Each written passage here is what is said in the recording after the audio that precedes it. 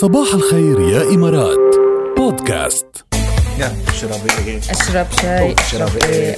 أنا مش من جامعة الشاي، أنا من جامعة القهوة. أنا انبسط بالغنية لأنه من جامعة الشاي. حسيت على هي، حسيت هلا بدك تحط لي شيء للقهوة. أنا شربيني شاي كل شوي ما بكون عندي أي مشكلة صراحة يعني. صحتين وهنا.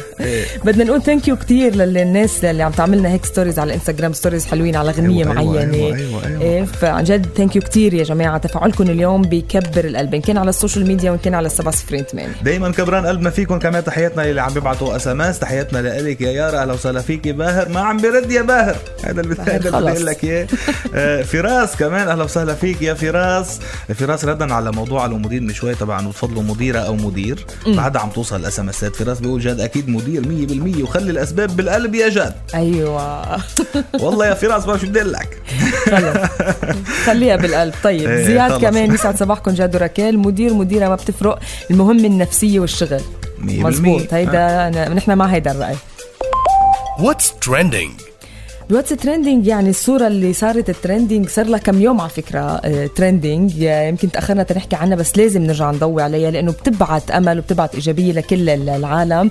صورة الطبيب من هون من دبي بإحدى المستشفيات اللي انتشر له صورة كتير كبيرة، هو وحمل مولود رضيع يعني بعده خلقان جديد، وهو طبعا لابس الكمامة يعني الطبيب، والبيبي الرضيع مثل هيك مسك الكمامة وبده يشيله إياها عن وجهه، بده ينزعله إياها عن وجهه.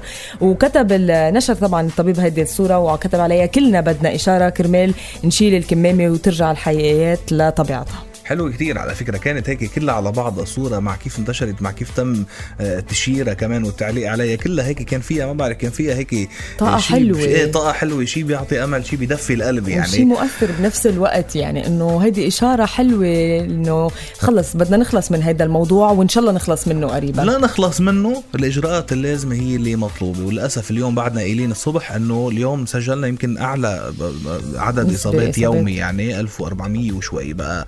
لا نحن بدنا تنزل الإصابات مش تطلع يا جماعة، وهيدا شيء منوط فينا نحن وبمدى تحملنا للمسؤولية. والاشياء اللي لازم نعملها بسيطة وسهلة وصارت معروفة.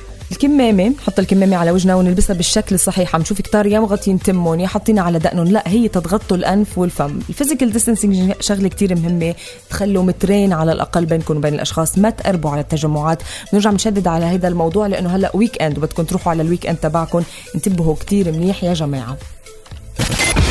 صباح الخير يا إمارات مع جاد وركال برعاية كفو. نوصل الوقود إلى سيارتك بشكل أذكى وأبسط.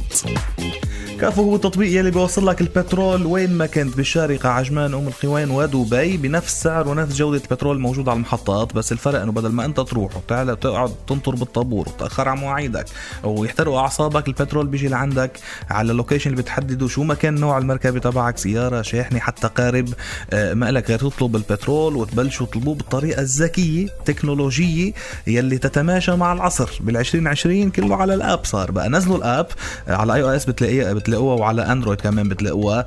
كافو بتنكتب CAFU، وكمان فيكم تفوتوا على كافو.com لحتى تعرفوا اكثر.